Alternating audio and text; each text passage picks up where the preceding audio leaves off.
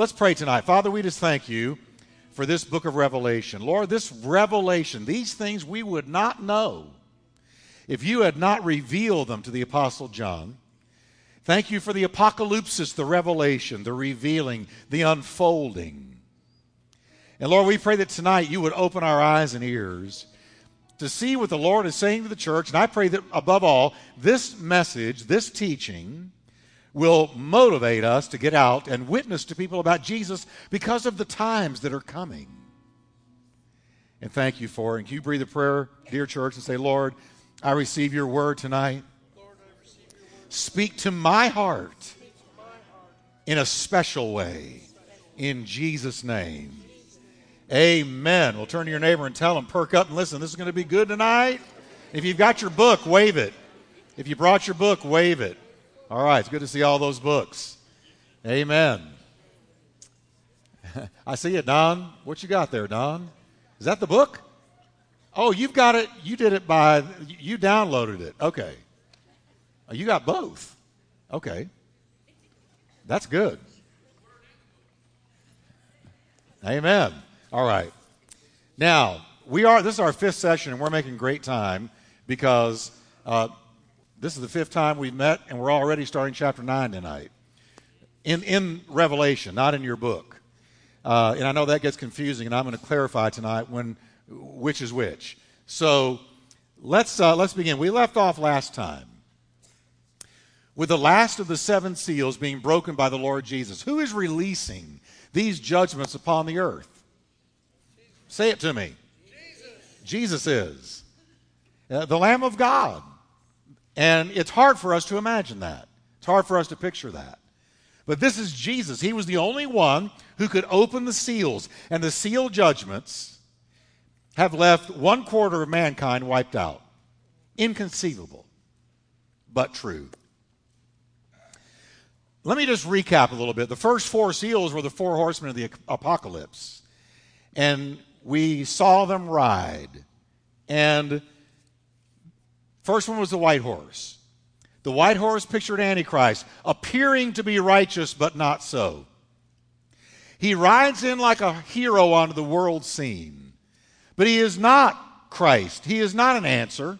He is a curse. He is a vexation. He's a snare, and he's a trap. But he rides the white horse. Then behind the white horse came the red horse, and that is the horse of war. The red horse of war, the war of bloodshed. The red horse of war. Following the red horse, the black horse. And the black horse is the horse of worldwide famine following on the heels of war. Only makes sense that after a terrible war, food would be scarce. And so now here comes the black horse. So here's the white one, the red one, the black one. And finally, the pale horse is the horse of plague. Chloros is the Greek word. It's we get cholera from that word. So you've got a great deception, the Antichrist, followed by war, followed by famine, followed by plague. Now, isn't it interesting that the world experiencing this, they're not seeing horses up there riding. They're going to be going, what in the world is happening on our planet? And they're going to be confused and perplexed, but not those who know the Word of God. Amen. We know because we've been given a behind-the-scenes, a behind-the-veil, bird's-eye view of what's happening in the spiritual world that causes these things in the natural world to take place. You know, how many times does something happen in the spiritual arena that causes something in the natural to take place? And the Revelation is a great example because most of the world will not see the things we're talking about right now. They won't be aware of it. They'll just think, wow, all hell has broken loose and we don't know why. Now, the next 2 seals, that's the first 4. The next 2 involve a view of the martyrs of Jesus under an altar. And then a terrifying set of natural disasters, including cosmic chaos. Jesus said there will be signs in the sun and in the moon and in the stars. And we saw last week how the meteorites or something will fall from heaven in mass and will pummel the earth in great numbers. And then there was the 7th seal. involved another look at the martyrs of the Lamb, followed by the release of God's retributive judgment that manifests, John said, in thunderings and lightnings and an awesome earthquake. And earthquakes are a huge part of what happens in the book of Revelation. God uses earthquakes to send his judgment. So now, let's go to the trumpet judgments. That's the 7 seals. In your book, we're on page 50. And let's look at the trumpet judgments.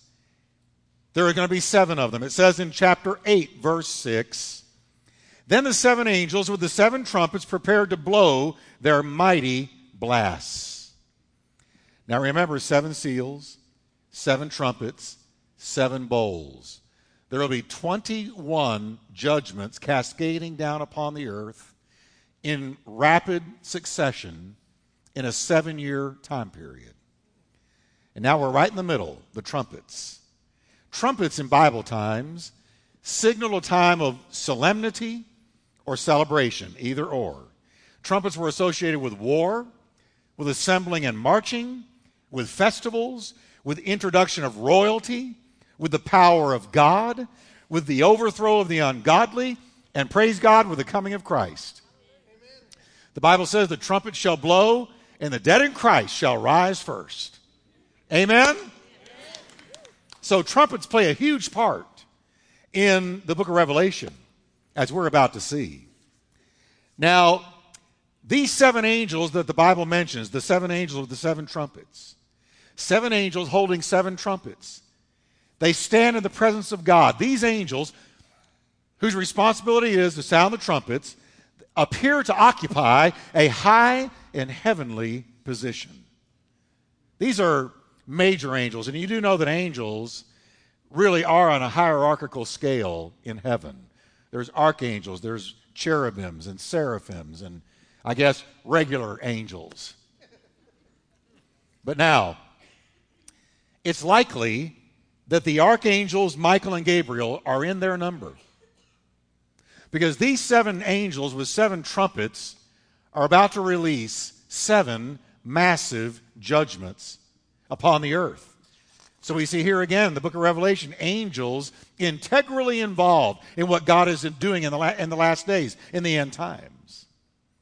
And as we have seen so many things happening in 7s, 7 seals, 7 trumpets, 7 bowls, 7 angels, Jesus with the 7 eyes, all these multiples of 7s, we're about to see God's judgments switching and manifesting in 3rds instead of 7s. So let's look at the first trumpet. The first angel blew his trumpet, and hail and fire mixed with blood were thrown down on the earth. 1/3 of the earth was set on fire. I'm going to read that again because I think it's slipping right past us. 1/3 of the earth was set on fire. 1/3 of the trees were burned. And all the green grass was burned. Do you know the scale that is talking about here? Can you imagine the massive scale of judgment this is talking about here? The size, the scope, the enormity of this?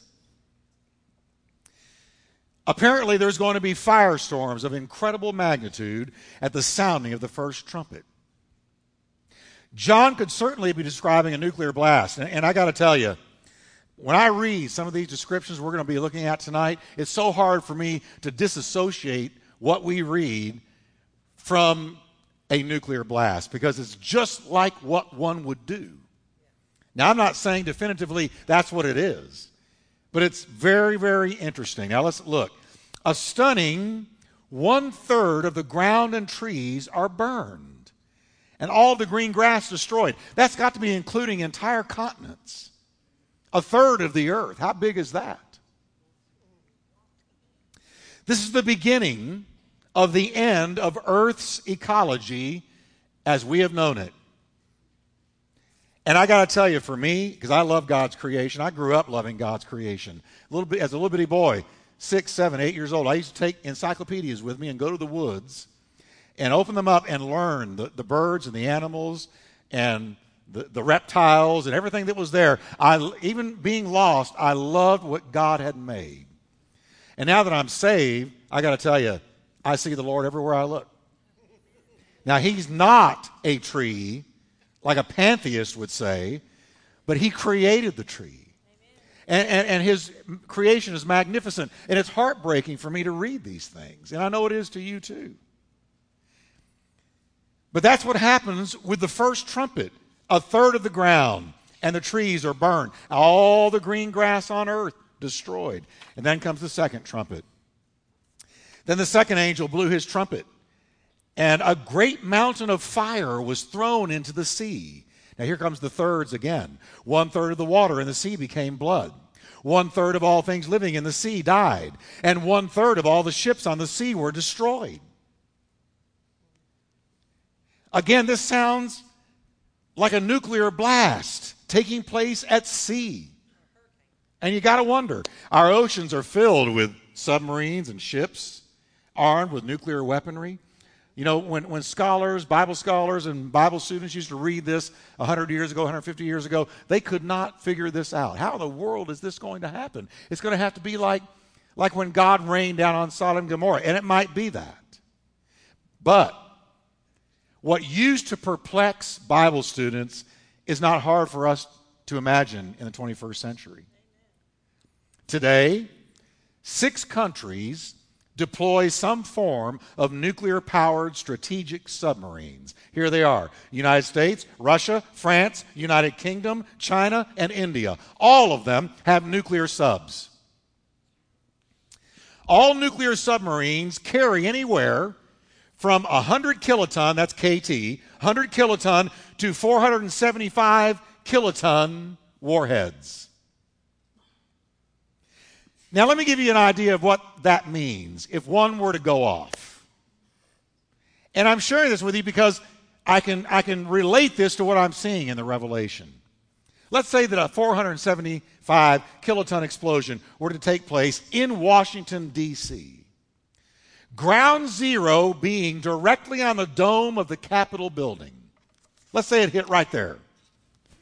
The zone of total destruction, where the blast is powerful enough to destroy even the strongest reinforced structures, would extend 1.2 miles from ground zero. 1.2 miles would be absolutely liquidated.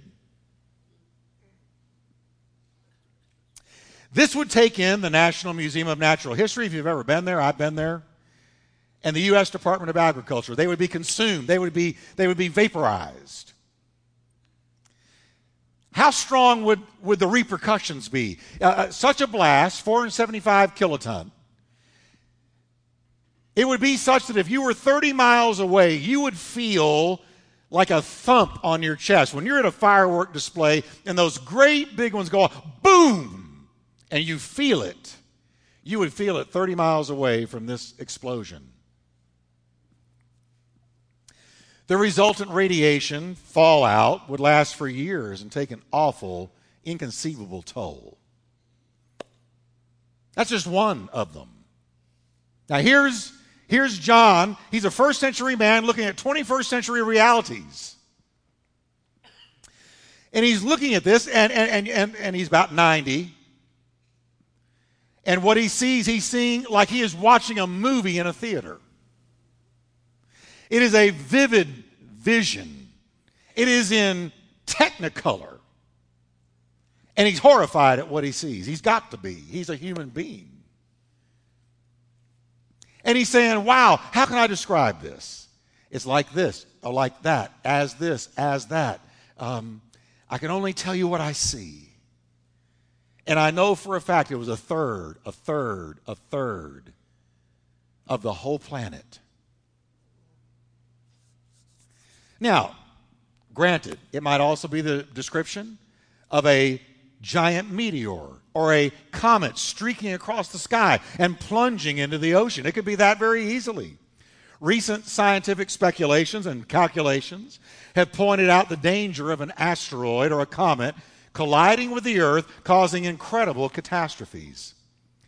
Let me give you, for instance, in 1991, there was a considerable concern among astronomers about an asteroid that came within 1,000,000 miles of Earth. And you say, wow, 1,000,000 miles, whew, I feel okay about that. But watch this. If the Earth's gravity had captured it, it would have fallen to Earth and decimated the planet. You know why that doesn't happen? Because God doesn't let it happen.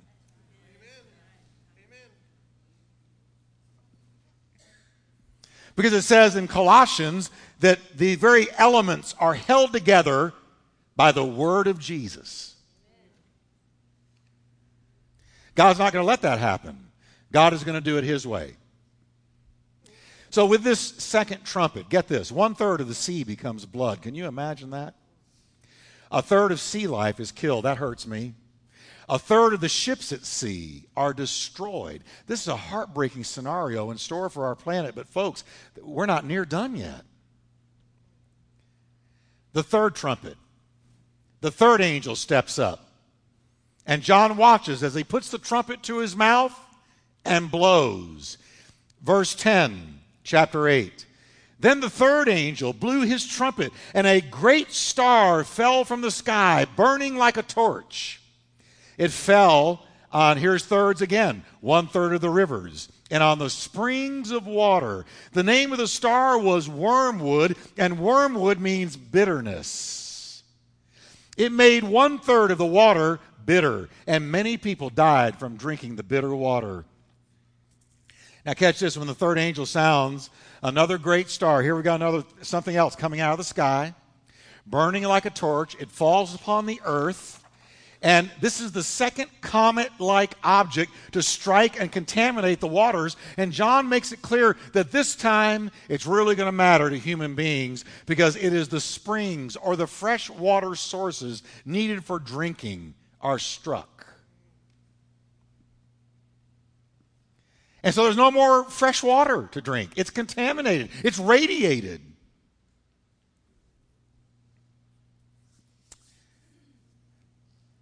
Once again, I want to keep in mind, he's a first century man seeing 21st century things. He's trying to describe all this. And that great star falling from the sky that John saw could be anything. But since he called it wormwood, meaning bitter, one again wonders about radioactivity from a nuclear exchange, don't you? You can't get away from it. We know about it. I don't know, but it could be. People would die indeed from drinking radioactive water. You know what's interesting to me? A lot of the games that are out there that kids are playing, video games, they're all about something like this. I think one of them is called Fallout. And the whole thing is a post-apocalyptic world where the water is radiated and everything's radiated and you're having to walk around in hazmat suits. It's almost like the science fiction writers and the fantasy writers are already grasping the possibility without knowing the book of Revelation that this is where our world is headed. Because man has never created a weapon he did not use.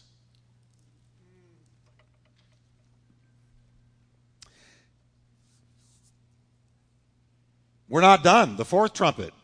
The third angel steps back. The fourth angel steps forward, puts the trumpet to his mouth. And it says in verse 12, then the fourth angel blew his trumpet, and 1/3 of the sun was struck, and 1/3 of the moon. Look at these thirds again. 1/3 of the sun, 1/3 of the moon, 1/3 of the stars, and they became dark. And 1/3 of the day was dark, and also 1/3 of the night. More than likely, I think what's going on here is because of the burning trees and the burning grass, along with all the ash and all the dust from all this that's happening on earth, all these horrific explosions, the light of the sun and the light of the moon is diminished by 1/3. Keep in mind that it took the ash from Mount St. Helens eruption in 1980 around 10 years to leave the atmosphere. So the fourth trumpet completes the effect of on the ecology. Land, water, and air have all been struck. Now, I told you this is going to be somber. I wish you could see your faces like I am right now. I want you to say with me, thank God I'm saved. And thank God you can still be saved right now. Let's lift our hands and thank the Lord that He's in charge, can we? Father, we just thank you that you're in charge of the world and the future, and you're a God of mercy, and you prefer mercy over judgment. And we thank you and we give you praise, Lord, that you're the master of the universe, that you're in charge, that history will end at the feet of Jesus and nowhere else. And we thank you for it in Jesus' mighty name. Amen. Now give him a hand of praise and shake yourself a little bit. Now, we're not praising him because all this is coming. We're praising him that he's with us when all this is coming. Unbelievably, these calamities and distresses coming upon a planet embroiled in wicked wars, led by the coming Antichrist, are merely the preludes of even more intense woes. Chapter 8 is about to end, and it ends ominously. John sees worse coming on the way. Look at verse 13, and let's read about the end of chapter 8. John says, "Then I looked, and I heard a single eagle crying loudly as it flew through the air." Notice he says he heard it, but he didn't see it. And what did it say? Terror, terror, terror. Now, if you got a King James, that's woe, woe, woe. To all who belong to this world. That means this world system having rejected Christ and the mercy of God. Because of what will happen when the last three angels blow their trumpets. So we know whatever the three angels are going to do when they blow those trumpets, it is not good. It is going to be severe. Now let's begin chapter 5 in your book. And it's called Demonic Terrors. Now, before we look at these last trumpets being blown, I want to talk about God's judgment once again for just a moment. Because we need to understand, folks, judgment from the Bible's perspective. We live in a politically correct culture. And that PC culture we live in cannot conceptualize that Jesus Christ, who walked around blessing people, healing people, casting out demons, raising the dead, doing good things, that he could possibly bring judgments like this. We stumble over that. You know why? Because our society does not understand consequences. We think everything ought to be free. And you leave me alone, I'll leave you alone. You do your thing, I'll do mine. I'll tolerate you if you tolerate me. I'm not going to judge you and you don't judge me. And we have tried to insulate ourselves from being in a society where there is any judgment at all. And that's why Christians are being persecuted, because Christians who are walking in God and walking in the Spirit and walking in the Word call a spade, call sin, sin. And our culture doesn't like that. Shut your mouth. Don't you talk to me about sin. And so we're hated more and more and more because we're the light of the world and the salt of the earth. And when you walk with Christ, you remind people of their sin. They become sin aware. Haven't you ever seen people who were really walking in darkness and they knew you walked in the light and you came walking in the room? Haven't you seen them look for the nearest exit door? Because they don't want to hear it. And that's what's going on in our culture right now. In the Western culture, anybody who judges is wrong. But Jesus judges and God judges. The judgment of God is not a popular subject. Great majority of people abhor the thought that the God of love could also be the God of wrath. But you can't read the Bible without seeing the judgment of God. It is from Genesis to Revelation. You cannot read the Bible without constantly encountering the judgments of God. What do you think is going on with Isaiah, Jeremiah, Ezekiel, Daniel, the minor prophets? They're all predicting judgment if people don't repent. In Genesis, God judged Adam and Eve, and he doled out consequences for sin. He judged the whole world of Noah's day with the great flood. The book of Jude tells us that God judged the angels that rebelled, Satan, and the angels that followed him were judged, and that's why they're demons now. They have been reserved in chains of darkness, Jude says. And he judged the people of Sodom and Gomorrah with fire from heaven. He even judged his own people who rebelled in the wilderness. In the book of Leviticus, let me give you an example. God gives us 4 main reasons. You might want to write this down. Leviticus 18, verses 24 to 25. God lists 4 main causes that bring his judgment upon a nation. You know what they are? They are adultery, murder of children. Imagine that.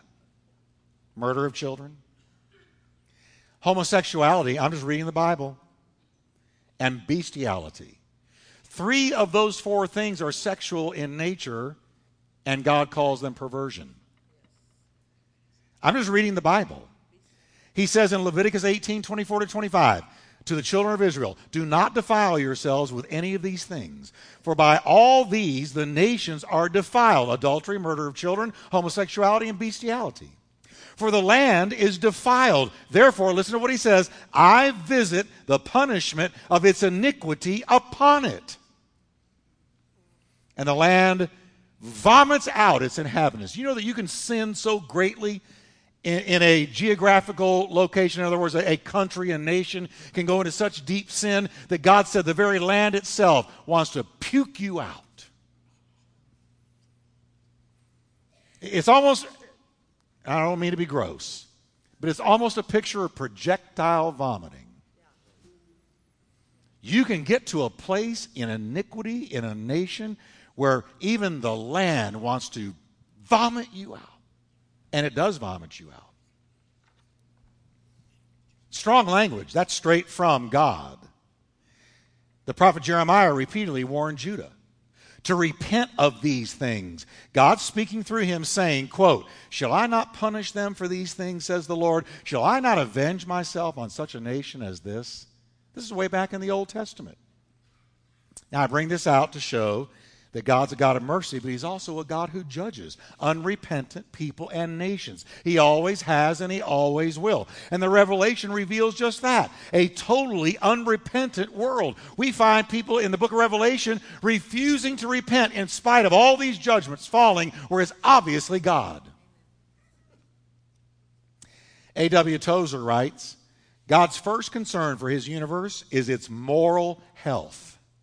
To preserve his creation, God must destroy whatever would destroy it.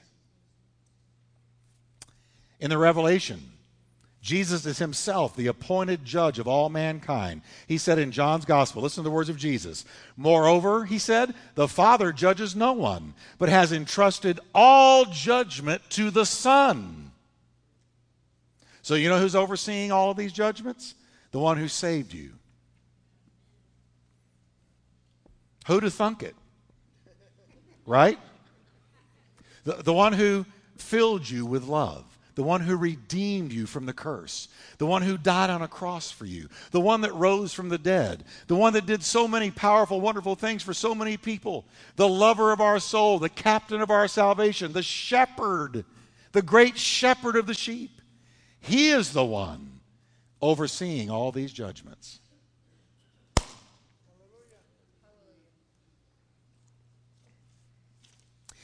God judges in order to put a restraint on evil. If he did not bring judgment on sin, the world would collapse into chaos.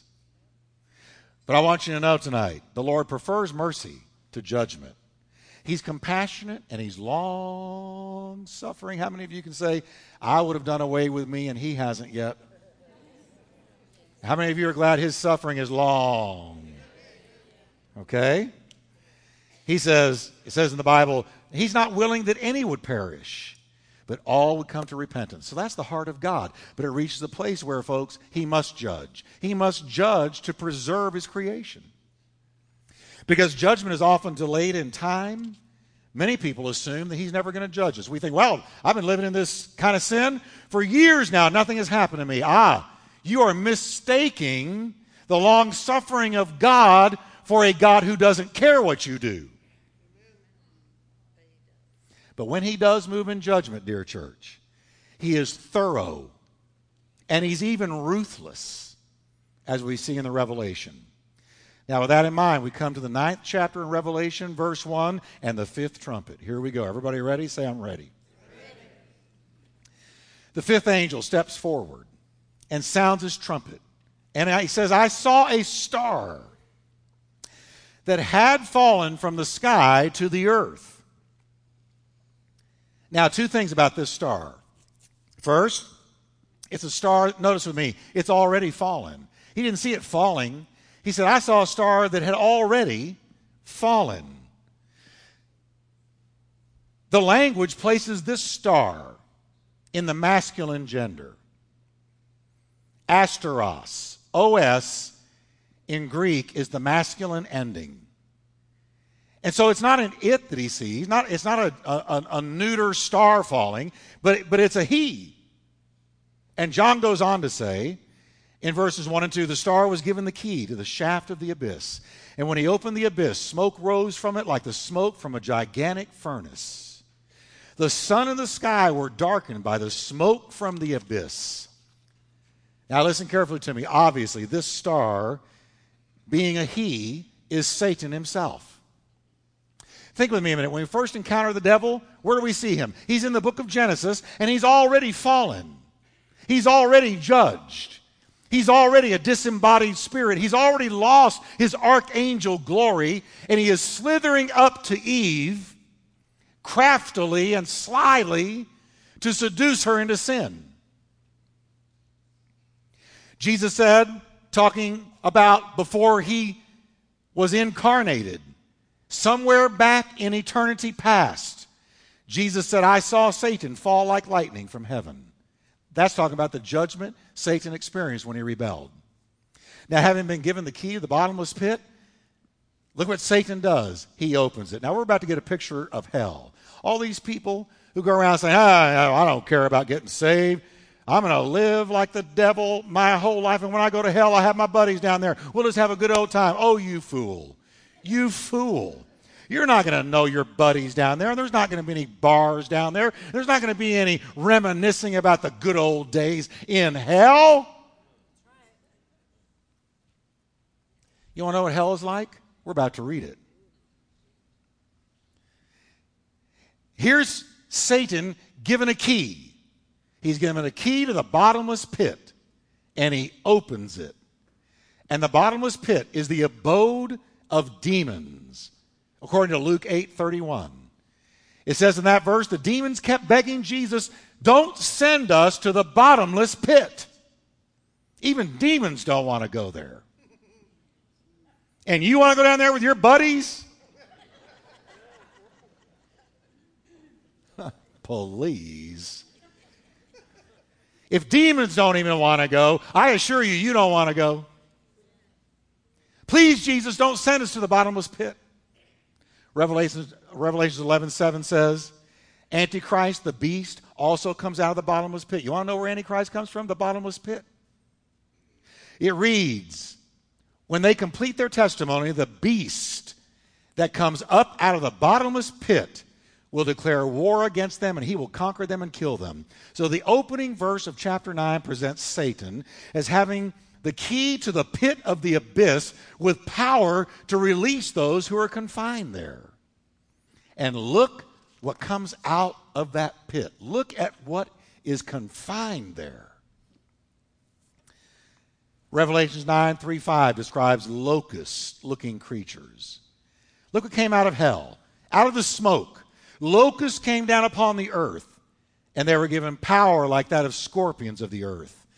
They were told, don't harm the grass of the earth or any plant or tree, but only those people who did not have the seal of God on their foreheads. Anybody that didn't have that seal that the 144,000 got is a target for these creatures.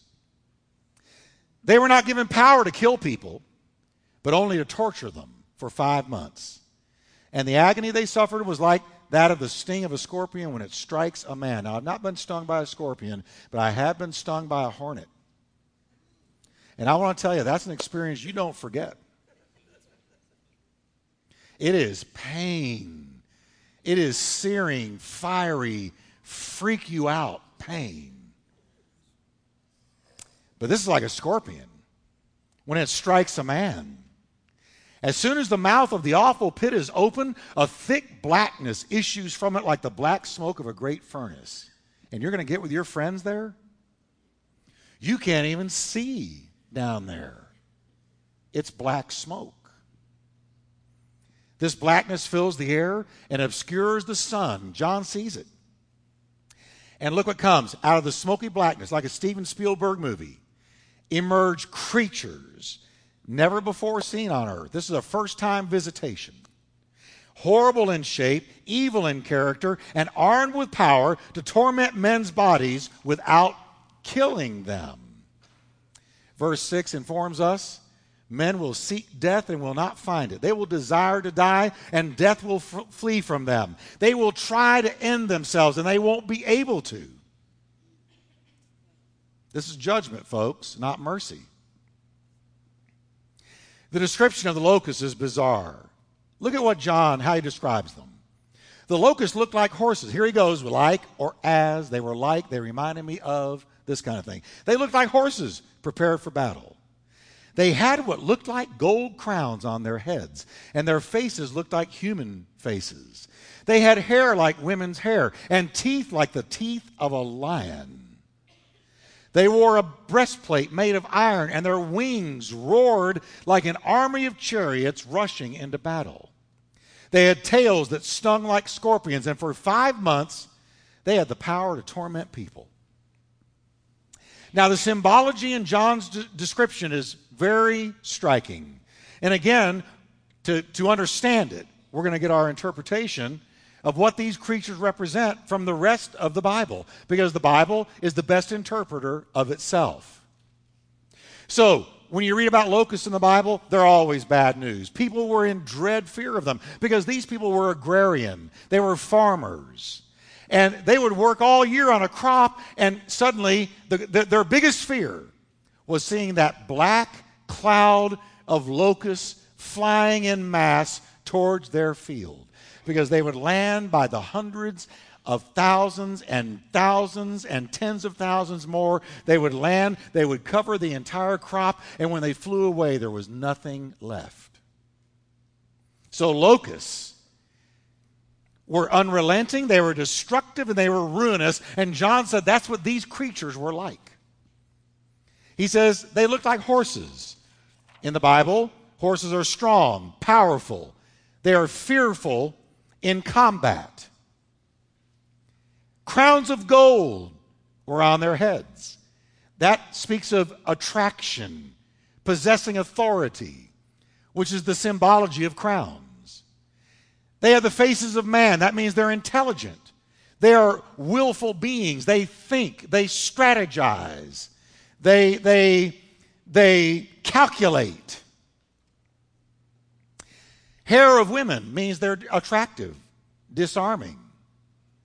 Teeth of a lion, meaning they overpower and they destroy. You are torn to shreds quickly. Breastplates of iron, that speaks of indestructible. The breastplates of iron in the ancient world were considered to be the best piece of defensive equipment. This indicates that they cannot be defeated. And the only defense against them is fellowship with the Lord. Sound of chariots. He said that's what they look like visually, but here's what they sound like. Frightening, overpowering.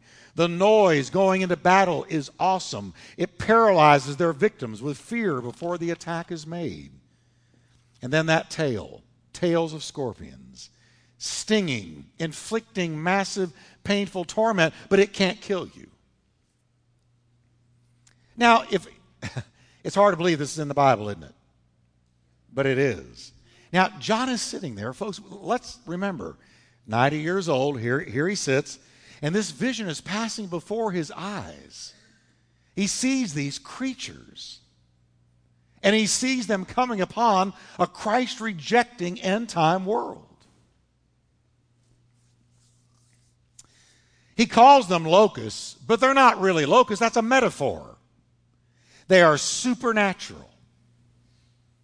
Unlike the former plagues that decimate the earth's ecology, these diabolical creatures only afflict men. Now, I've read a lot of theory on what these locusts are. There's some really good teachers who believe that this is talking about military weaponry, military war machines, militarized helicopters. So you got the sound, and you got the weird look, and the tail, the spinning prop at the end, and all of that. But no, we can't go there, because the Bible tells us this is not something man-made. This is straight out of hell. These are demons. So let's don't call them something the Bible doesn't. They are supernatural. Verse 11 goes on to say, their king is the angel from the bottomless pit. That ought to settle it right there. His name in Hebrew is Abaddon, and in Greek, Apollyon. Apollyon in the Greek means the exterminator. Abaddon means destruction. That's the name of their king. Now, who does that sound like to you? Satan came but for to kill, steal, and destroy. And so these locust-like demonic creatures begin to wreak havoc on mankind, delivering mind-numbing pain and woe. Now, as horrible as this is, it's still not over. Revelations 9:12 says, one woe is past, and behold, there come two woes more hereafter. And the two more woes are the last two trumpets. Now, I know I've given you a lot tonight. I think if I went in any more, you'd all be on your knees weeping and crying out to God. But I want to leave this thought with you. Say, Jeff, this just sounds like something out of a fantasy book. It's not. It's the Word of God. Jesus himself is giving this to John. And it is Jesus himself, as I've already said, who is overseeing the dispensing of all of these judgments. So here's what we can conclude tonight. One, don't reject grace while it's there. Two, judgment is truly horrific, especially this end-time judgment. Third, there is a high price to pay for holding your fist up against God and saying, I'm going my own way. Fourth, and finally, we do live in a world of consequences. This is a world of consequences.